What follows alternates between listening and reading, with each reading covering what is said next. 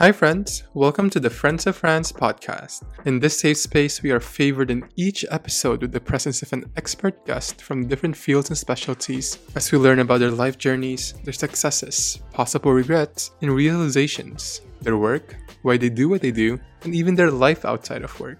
In here, we tear down common myths and misinformation with up-to-date, evidence-based science and data simplified for anyone to digest. We don't shy away from topics that can sometimes be polarizing or taboo. We normalize the humanization of healthcare and its workers, and we promote the importance of self-care and safeguarding your mental health. Please keep in mind that the conversations in this podcast are for educational and informational purposes only. They are not implied or intended to be a substitute for professional medical diagnosis, advice, or treatment. Please always seek the advice of your physician or other qualified healthcare providers regarding a medical condition.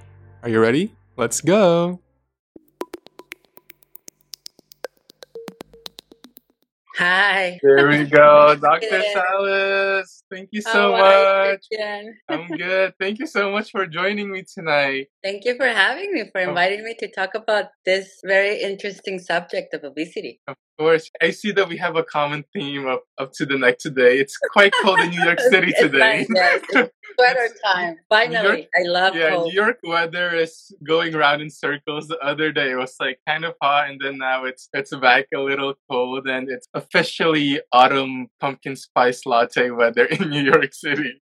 I've been drinking pumpkin spice for a month now, so I'm like over it. You started early. So Dr. Salas, again, so honored to have you here. As you know, both of us are in New York, and you know how the gravity of how the pandemic started here in New York City back in 2020, right? And having worked in the COVID IC units at that time, I saw, and as you have seen, so many misinformation online about so many things, even prior to the pandemic, right? And I think there's a lot of misinformation online spewed by those who have no expertise in the subject. And I think one of them is definitely about hormones, but specifically also about obesity. And we see that it's because of misinformation, there's a lot of byproducts of hate against people, bullying specifically, and of course, lack of self-esteem in those who are being targeted by it. So there's no better person to talk about this than you, who is an expert and specialist in obesity and endocrinology in general. If you could first please introduce yourself to everybody joining us today, and thank you again for being here.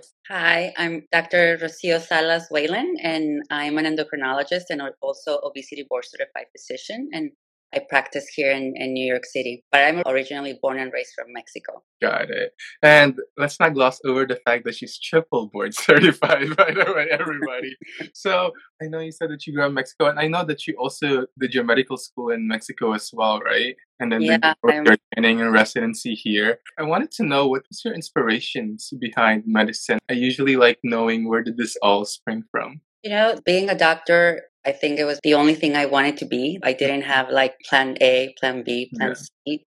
It was just medicine. It was not a matter of what, it was a matter of when. So that's something that I always wanted to do. And in Mexico, diabetes is the number one cause of death. More than motor vehicle accidents, more than cancer. So I think it's the first disease that I grew up listening to.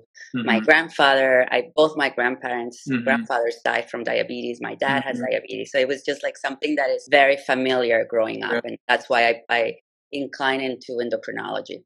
Yeah, I would like to say the same. Like where I'm from, the Philippines, it's really diabetes and heart disease. Like both of my dad's side and my mom's side is like plagued by diabetes and also hypertension. And, you know, having come from Mexico and medical school and training here, the life of a physician is just long, right? The education the journey, long. Definitely. The training. The training, it's arduous, so many sacrifices involved, mental, physical, emotional tolls in the body. Now that you're here, having your own private practice in New York City, having gone through all of that, and given all the sacrifices entailed, do you have any regrets in pursuing medicine at the end of it all? No, you know, I think medicine is really a vocation. It's like a field of passion. And if it's not something that you cannot picture yourself not doing, you cannot go through the long journey. I think we go through it because that's our calling, right? Otherwise, and I remember my first semester in medical school, we started like 40 students, and at the end we graduated half of that, right? So there's a lot of people started leaving because it's something that you really have to want it. Yeah, definitely. The amount of tenacity and grit and persistence, I guess, must be like unmatchable to really go through the medical process. And yet you made it, right? Like you said, diabetes is the first thing that you saw growing up. And now you're a specialist in diabetes and endocrinology. It's like all of your hard work and passion has now come true. And veering more closely into that in the field of endocrinology, would that be why you pursued the specialty, given that as a kid? Yeah, at first it was diabetes, so I always thought of endocrinology. But once I studied the subject of endocrinology in medical school, I found it really fascinating of hormones and how they regulate pretty much every function in your body and how the brain controls pretty much everything. So I found it really interesting, all the axes, the hormonal axis. Yeah. I mean, endocrinology in itself is like so complex, so diverse. I mean, there's so many organs and there's so many hormones involved. And I wanted to veer into a very important topic that we said earlier was obesity. And like you said, there's so much fogginess about the topic of obesity. I think because for many, it comes at a face level that, oh, they look obese. Oh, they're obese, right? But as a physician, what are the clinical parameters of obesity? Is it just someone steps on a scale and you measure their BMI? What is obesity like inherently? And is it diagnosed just based on numbers? Unfortunately, the criteria that we use currently to diagnose obesity is based on the BMI. But the BMI is a very poor tool to diagnose obesity. I feel like with the standards that we have right now of BMI, we're actually missing a lot of people that can receive treatment just because they don't meet the BMI criteria, right? I go further, and that's something that as obesity specialists we do. We go further than the BMI. I don't pay attention to the BMI. I use other parameters that help me to tell me who will benefit from medication and who wouldn't benefit from medication, right? So visceral fat is very important, and that's one parameter that indicate risk of disease, and specifically insulin resistant, metabolic syndrome, type 2 diabetes. So somebody can have a normal BMI, but they can have very high visceral fat. That person requires treatment, right? Percentage body fat is another parameter that I use to diagnose somebody with obesity. And muscle mass is very important because they can have a normal BMI, but they may have high body fat and very low muscle mass. That's not healthy, right? So muscle mass is also a very important parameter in metabolic health. But if we go to the current guidelines is BMI, and we use the BMI equal or greater to 27, we consider that overweight. And a BMI equal or greater than 30, we consider that obesity. And then over 35 is obesity type 2. And then over 40, which we used to call morbid obesity, we don't use that term anymore. We call severe obesity, right? Hi friends, thank you for tuning into this episode. I hope you're enjoying our episode with Dr. Salas-Whalen so far. But going to interrupt this episode just for a moment to give a new recording from Dr. Salas regarding an update on what she just mentioned about BMI being the sole diagnostic tool for obesity. This episode was actually recorded last year back in November 7th of 2022. And on June 14th of this year, 2023, we actually received a new update from the American Medical Association, or the AMA, regarding the use of the BMI in diagnosing obesity and all of the harms associated with it the past few decades. Well, I'll let the expert come back and explain it to us all. Enjoy!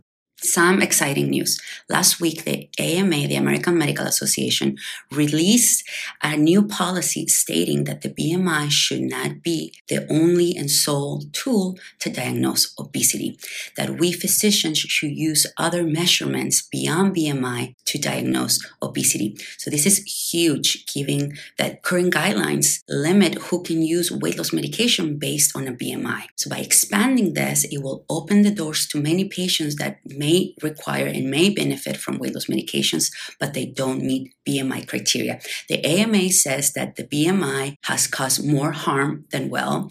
It also says that it was used in the past as a racist exclusion, and that all the data obtained from the BMI was only in white, non-Hispanic people, so leaving a lot of ethnicities outside. The AMA also states that the BMI should be used in conjunction with visceral fat, body composition, waist circumference, and that those measurements together with the BMI should be used to diagnose obesity and overweight. They also say, which is very exciting, that reimbursement of medication should not be denied due to not meeting BMI criteria. Now, this is going to be huge and insurances will fight back, and it may take a few years before we see this implemented. But believe you and me, this is a huge step in the right direction.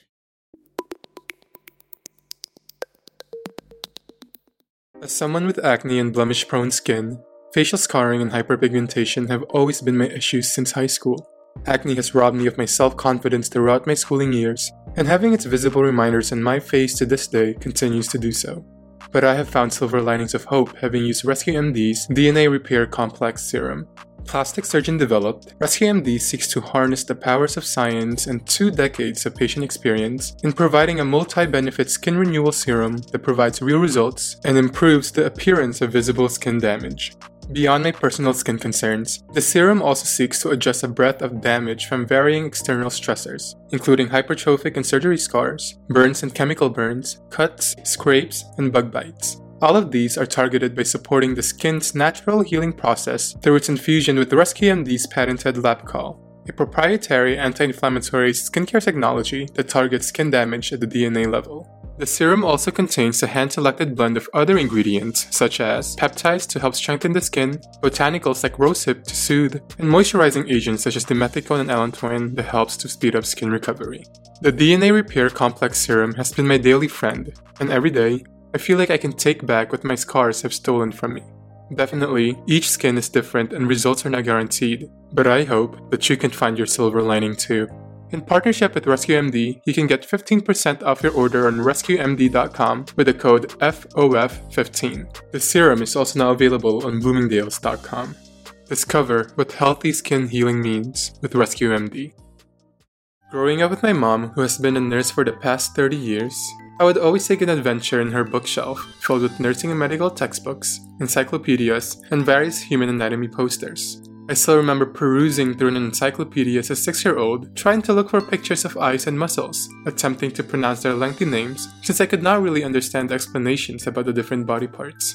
Despite the myriad of children's books with topics ranging from magical universities to talking animals and the different types of rocks, there weren't really any books on the workings of the human body when I was a child, for children. Written by physicians, Dr. Betty and Dr. Brandon, the Medical School for Kids book series now provides a charming, easy-to-understand introduction to the wonders of the medical field. These books feature beautiful illustrations and simple explanations, teaching children and adults alike about the anatomy, physiology, and diseases of the body. From distinguishing a normal mole from melanoma, to discovering the importance of eating healthy food for heart health, to knowing the vital signs that are monitored in the operating room, people of all ages can truly learn something new through these books, as they are designed to teach real medical concepts to readers of all ages in ways that anyone can understand. Take an educational adventure into the intricacies of every organ system of the human body. Paperback copies of the books are available for purchase on Amazon.com and eligible for 2-day Prime delivery. Kindle versions of the books are also available on Amazon and free with Kindle Unlimited. You can also visit the website md4kids.org for more information. Get ready for an adventure on the medical school bus!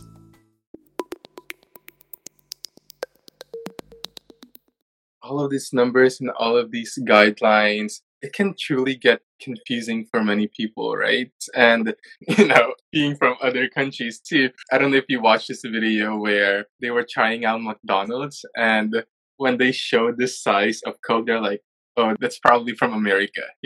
America has this reputation of just obesity. And even though it seems to be a flagrant issue, there's also not much of urgency as there is. And that's my question to you is, should there be an urgency when it comes to obesity, when it comes to public health, in the sense that, without really getting into the nitty-gritty of the pathophysiology, is how harmful is obesity to the body?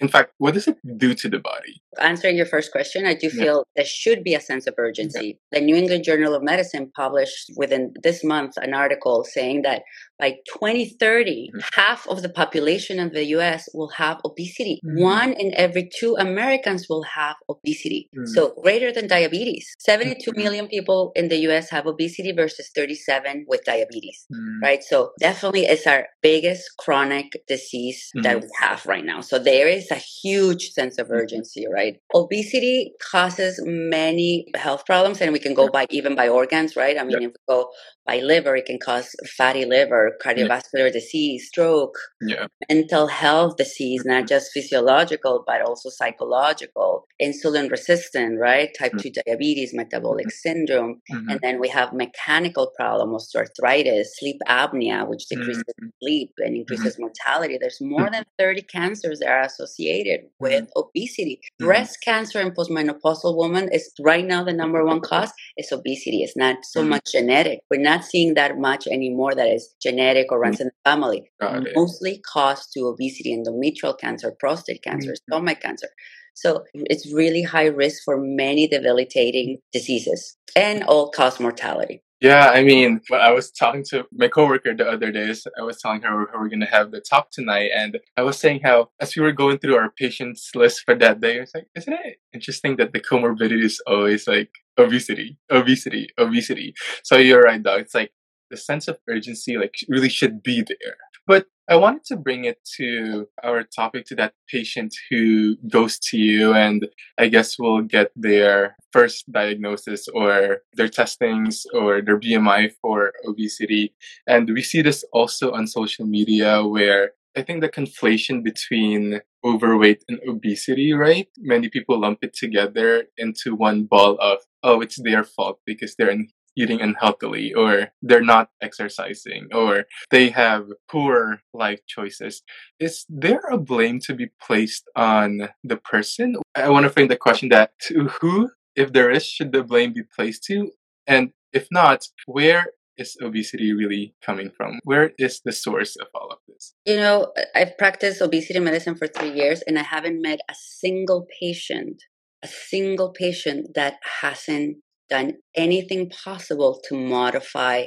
Nobody wants to have obesity. No single patient chooses to have obesity. That is a complete lie. These patients have struggled decades of their life with weight. Their life revolves around their weight, around that plate in front of them, right? So this is not nobody's going to choose this lifestyle to begin with, right? And I think that the conflicting issue here is that the concept of obesity as a chronic disease is relatively new to us in America, and we were just accepting it as a true disease, right? I mean, you can argue that diabetes could be lifestyle, right? But we remove the shame, we accept it and we treat it. We can argue that high blood pressure can also be lifestyle, right? But we've moved from that and now we see it as a disease and when we treat it, right? So obesity that's what's happening with obesity now. The WHO classified obesity since 1942 as a chronic disease. Oh, wow. The American Medical Association, 60 years later in 2013, they accepted obesity as a chronic disease. Right? So obesity is multifactorial, it's caused by multiple factors. One is lifestyle. Definitely it can contribute to it, but it doesn't make it or break it. Then we have genetic factors, right? There's a very strong, usually family inheritance of some genetic of obesity or of overweight or gaining weight. Then there's hormonal causes like PCOS, menopause, hypogonadism, insulin resistant, right? That promotes weight gain. Aging is another factor that we cannot modify. And then we go to environmental causes. And a perfect example is that person that moves from another country to the United States and gain weight. Right? So it's food industry, industrialized countries. I mean, the toxins, the endocrine disrupting chemicals that we expose, the plastic, the pesticides, the chemicals, all those can promote obesity. So if you think about it, the person only has control of one little piece of the whole equation. Everything else is going to be there and all of them are non-modifiable, right? So really we cannot blame somebody from their genetics. Right? We cannot blame somebody for their aging or their hormonal state or where they live and how they work. So that's why we have to take up the blame of the person, right? Yeah, I love that. And it's true though, like the people who do suffer from obesity, right? It consumes their life. That's all they think about. And it's not even helpful at all that when they scroll down social media, you feel like their identity is defined others by others too because of their weight or how they look like or how they present, right? And just hearing that even the big associations of medicine are saying that it is a chronic disease, that it is multifactorial, and that it is not your fault. I can't imagine the amount of relief also for your patients who have tried everything, right? How much of a peace of mind, how much of a hope and reassurance that gives them. And veering into obesity being chronic disease, there's so many diseases in the world, and most diseases, they have ways that we can avoid them, or we can prevent them, or even we can treat them, right? Medications or possibly lifestyle changes, and sometimes with the help of different industries like the food industry or even the government. With obesity being a disease, what are ways now that current medicine has given us to treat obesity, if there are? So finally, we can do something different for patients besides eat less and exercise more, right? I mean, I feel like we were beating every patient with that, and they were not losing weight. The patients got frustrated, and we as physicians got frustrated, and then we stopped talking about it. Yeah. Right. We got comfortable treating all the complications of obesity because we had the medications. Because we can actually do something. The patient was happy. We were happy, and we can treat diabetes. We can treat hypertension. We can treat all the complications from obesity. But now, actually, we can treat obesity. Right now, we can actually prevent and be very proactive and prevent all the complications from obesity. So we have medications that we can use to treat obesity now. And I'm sure everybody has seen in social media, right? Certain medications more than others, but we have medications that we can use to treat. We don't cure it, we control obesity, right? The definition of chronic disease is that it's relapsing and it's chronic. It's not curable, right? We can control it with medications, interventions, lifestyle, but we cannot cure it, right? Yeah. And if we could veer more into that, if there's one medication that you would like to explain to everyone here today, I guess what we hear about is like Ozempic and all of that. How did those work when it comes to treating obesity in itself as opposed to the complications of it? You know, and there's a lot of stories in medicine of medications that were designed for one thing and then they work for something else, right? Yeah. So this type of drugs is a perfect example. They're called incretins. And the first incretin was discovered in 2005 in the saliva of a lizard. It was here in Mount Sinai in the Veterans Hospital by an endocrinologist here in New York, which is really cool. And the way that they're hormones, they're synthetic hormones. We make those hormones in our gut, but they're very short-lived. So these are a synthetic form of it. And the way that incretins work, the reason that they were used and reproduced was for diabetes because they work in the pancreas. When your sugar goes high, it kicks in the pancreas, you make more insulin, you become more insulin sensitive, and that's how it works for diabetes. And that's what we started using it for. Even, and I can say back then in 2005, the first one was Bayera. It was a twice-a-day injection. So we've come a long way now. It's a once a week. Before, twice a day, patients would have to inject themselves. But when we were prescribing this to patients, they were coming back with much better glucose control and weight loss. And up to that point, we didn't have any medications for diabetes that causes weight loss, right? So, I mean, actually, some of them can cause weight gain. Insulin, sulfonylureas, the pioglitazones, they cause weight gain, right? So this was the first medication that we were like, oh, it's treating both things. And then we started using it off-label for weight loss, and then eventually we got the FDA approved for weight loss, right? But the way that target weight loss, we talked about how they work for diabetes, the way that they work for weight loss and obesity is they work with your appetite hormones. That's one way. And the other way is that we have receptors in the amygdala for these hormones, and it dissociates any positive reinforcement from food. So any comfort eating, emotional eating, you don't get that feedback anymore from food. You may reach for it, but then you don't feel nothing and you stop. For many patients, even with alcohol, it can happen. It's just because of that anticipation that you want to receive from certain food and drinks, right? And the way that they work in the gut area, they increase your satiety hormones and they decrease your hunger hormones. So that's how it works for weight loss. All throughout high school and bouts of college, I suffered from severe acne. I cried almost every day looking at the mirror. I wore hoodies during the summer to hide my cheeks. When my mom asked me what I wanted for my birthday, all I wished for was a visit to the dermatologist. I tried so many products and saw so many estheticians, physicians, and other advanced providers. but I know that my mere access to these products and providers is a privilege. Many who suffer from acne and other skin conditions live in many underserved populations where access to dermatology specialists can be difficult due to limited resources. To help bridge this divide, Vanapadia, a dermatology nurse practitioner, recently launched Your Skincare Expert's Derm course, which can allow other specialties to provide comprehensive care to patients through dermatology in places where access may be limited. The course can also be used to help better train extended providers within the field of dermatology to feel confident and empowered in their knowledge.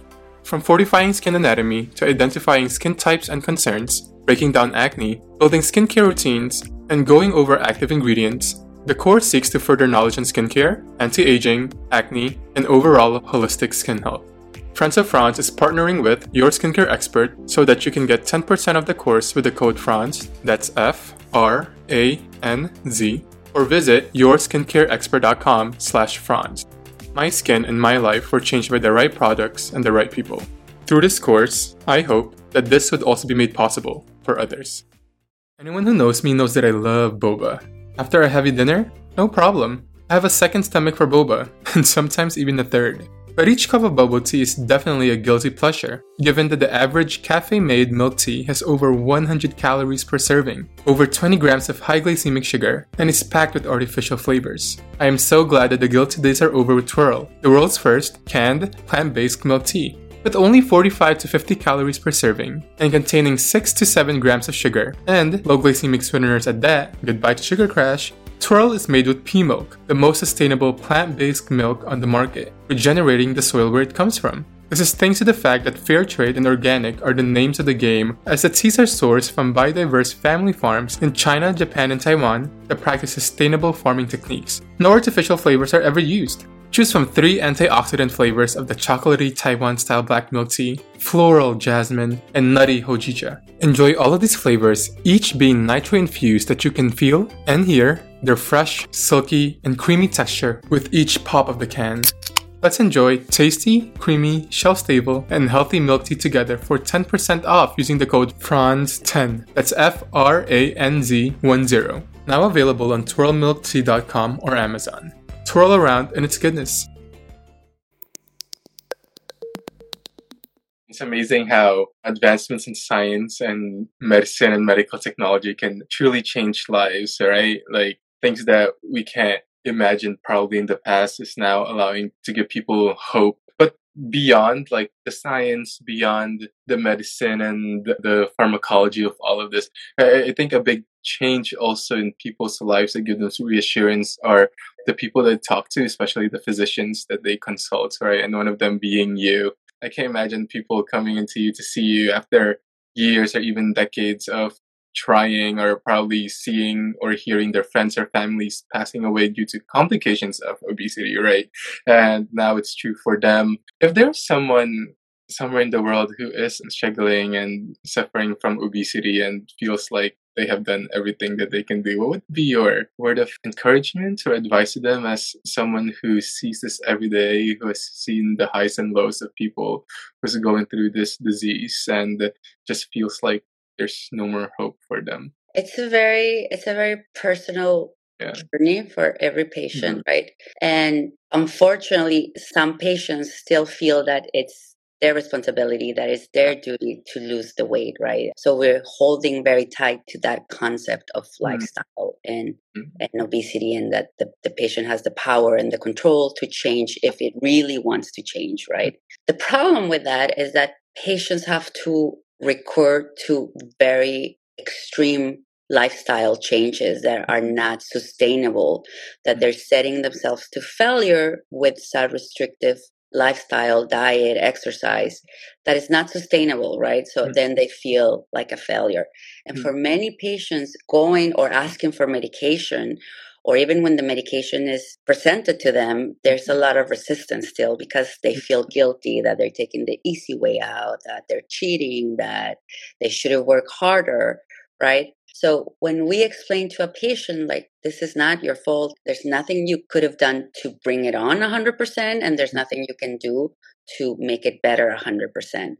For many patients, that's very liberating.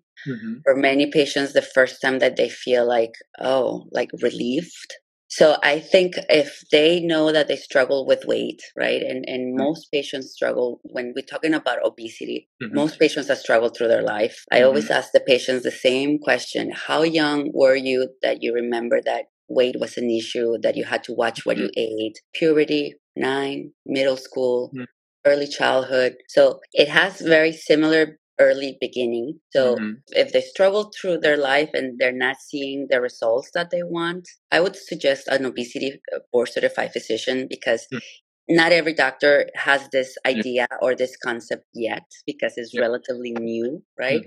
And many physicians are not comfortable with the weight loss medications that we have. I feel like more and more they're getting comfortable, which is great. But I would say an endocrinologist, an obesity board certified physician, they can go to the obesity board medicine website and find their area. But to be proactive and seek help and be open to what we can offer them, right? Yeah. Hearing you say all of that makes me kind of emotional, because I feel like I can feel for the people who come to you for help, or even are inside their homes and hiding their whole lives, like we said, like consumed in these thoughts of, it's not just also what they think about themselves, but also what society also places on people, right? Like lots of labels, lots of blame, which ends up blaming yourself. And truly, like obesity, it's not just a physical disease, but it seems as though it also consumes you mentally and emotionally, a lot of psychosocial implications. And you hearing these stories, how do you decompress out of work after hearing all of these outpourings of emotions and places where people want to see themselves in but haven't been able to for, I guess, their whole life? How do you decompress out of work? How do you do self-care out of work after hearing all of these gravity of yeah. It's very fulfilling what I do, and I feel really privileged to be part of their journey, right? And to see how they can flourish and to be the better persons that they are. One very interesting thing that happened that and again, obesity medicine is new, right? So I'm learning still, right? I'm this is all trial and error and see what works better. But what I'm seeing in patients, which is really interesting, is that they have so much more mental space to pursue other things when you remove the obesity, the dieting, the thinking about their food. It's like you have this mental space that they can do something else, right? That they can think of something else. And that's very liberating for patients. So honestly, for me, it's very gratifying what I do. And when I can see that switch and that change in the patient, I don't need to decompress. I mean, it is absorbing an energy, right? But it's what makes me wake up every day and want to do what I do. I always say patients do as much for us as we do for them in a different way, right? So for me, that's really good for my soul, and it just keeps me wanting to do what I do and keep going. Definitely. Dr. Salas, you are amazing. You are such an inspiration. I am a big fan, and I am so grateful that you spent your night today to talk about important topics that I really have been wanting to break borders about, because it's such important topics that can literally cost the life of someone, right? Because it's such as multifactorial of a source obesity is, it's also multifactorial in its effects on a person or a community, right? So, Dr. Salas, thank you so much. I'm so grateful for you. One thing that I would like to say is, I would encourage patients to share, right? Because I feel some patients, there's still that shame, or like, I'm taking the easy way out. I really feel like the more patients share their journey and their experience with the weight loss medications, and it's going to open the doors for other people to reach out and do that, right? Because many patients, they still, like, people notice that they're losing weight and they're not saying that on medication. So we're just propagating that idea. They're like, oh, they exercise and they were able to lose weight with exercise, but maybe really they're on medication, right? So I feel we should be more transparent, because that's going to really open the door for other people that are considering but are not there yet to really take that step down, right? Yeah, and somebody said she's a terrific doctor. She can change her life, and I truly believe it. Dr. Salas, thank you so much. Enjoy your fall, cold, weather, and I know you're looking forward to your pumpkin spice latte tomorrow. Me too. Tomorrow morning. Yeah. Thank you, Dr. Salas. Have a good night, everybody. Bye. Thank Thank you. you. Bye. We have now reached the end of the story. Thank you so much for listening to this episode of Friends of Franz. I hope you had an enjoyable adventure learning about our expert guest, their work, and why they do the things that they do. Please check out the rest of the series available on all podcast platforms. Please also consider following the podcast on the platform that you prefer, turn on the alerts for new episodes so you don't miss new stories, and give us a rating to support the show. You can find more updates on the podcast's official Instagram at Friends of Franz Pod, or my personal Instagram at Chris Franz. That's without the I, because there is no I in team. I'm kidding. Someone already took the username. Have a great day or night, everybody!